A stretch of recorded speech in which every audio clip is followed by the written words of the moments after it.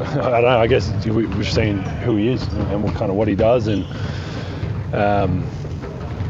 not too different, I guess, from playing against him in terms of what he's done for us. Kind of being out there, being aggressive. Obviously can create his own shot. I think one of the only times this year the shot clock was under 4 and he was calling for it and he wanted the ball to be able to create a shot, and that's what we need. We need someone like that, and I think obviously the second game he was probably a bit more comfortable after having a practice and being around the group for more than 6 hours or whatever it was on the first day he got here. So obviously we love what he brings, and I think he'll keep getting better and better because he's only been here for a handful of days so far.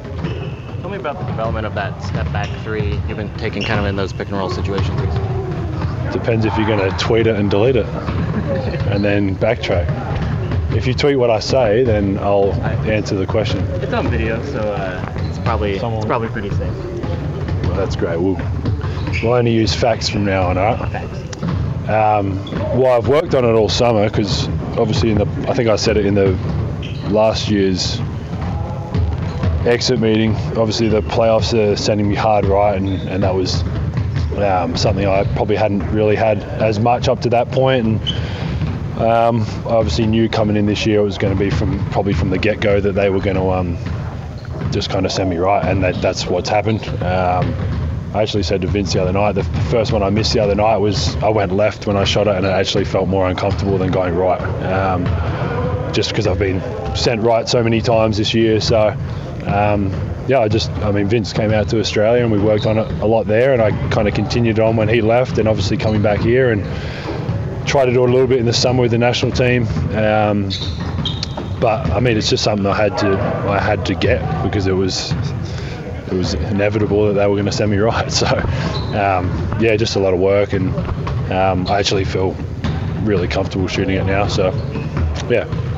How long did it take before you started to feel comfortable, even the work with Vince and all that? Yeah, still a while. I think my tendency had always been to kind of, even if they were sending me right, to get back to my left.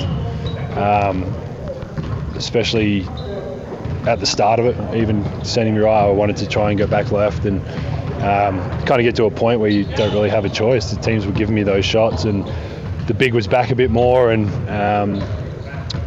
I didn't really have a choice. I had to force myself to get comfortable, I guess. And like I said, now I feel it almost feels better than going left, to be honest. It started in the summer, and I still do it. I do it today. I do it every day. So the last 6 games, your team defensively in the half-court defense, the numbers have been incredible. I mean, you guys have really put the clamps on Team Jaya. Yeah. So, have you sensed a notable difference in the last couple of weeks or so in the half-court defense specifically, and why that's improved? I think we knew we needed to. There was a few stats where we got thrown up in our film room that we knew we weren't doing very well, that we knew we could do better, and I think the team's got more comfortable. But at the end of the day, that kind of stuff's on us, for us to run back and not get beat middle and stuff that we kind of pride ourselves on as a team. Coach can only do so much. Once the game starts, it's on the players, and I think as a team we've just kind of probably focused more on it, and obviously it's been working. From what you guys say, I wouldn't have a clue, but it's been a focus, and obviously, like I said, it's been working, so we need to keep it up. One of those stats where you guys don't rank very high is, I think you're 29th in forcing turnovers by opponents. What, if anything, can you guys do about that? Try and force more turnovers. How do you do that? Not to gamble and foul. I don't know. It's hard because obviously we have a style defensively. We don't want to be caught reaching or fouling or anything like that. I think we can be disruptive. I think we have at times. There's been games we track deflections per quarter, and Watt stands over the bench and yells at us every quarter what we've got. And the games that we are getting more deflection, we've played a lot better.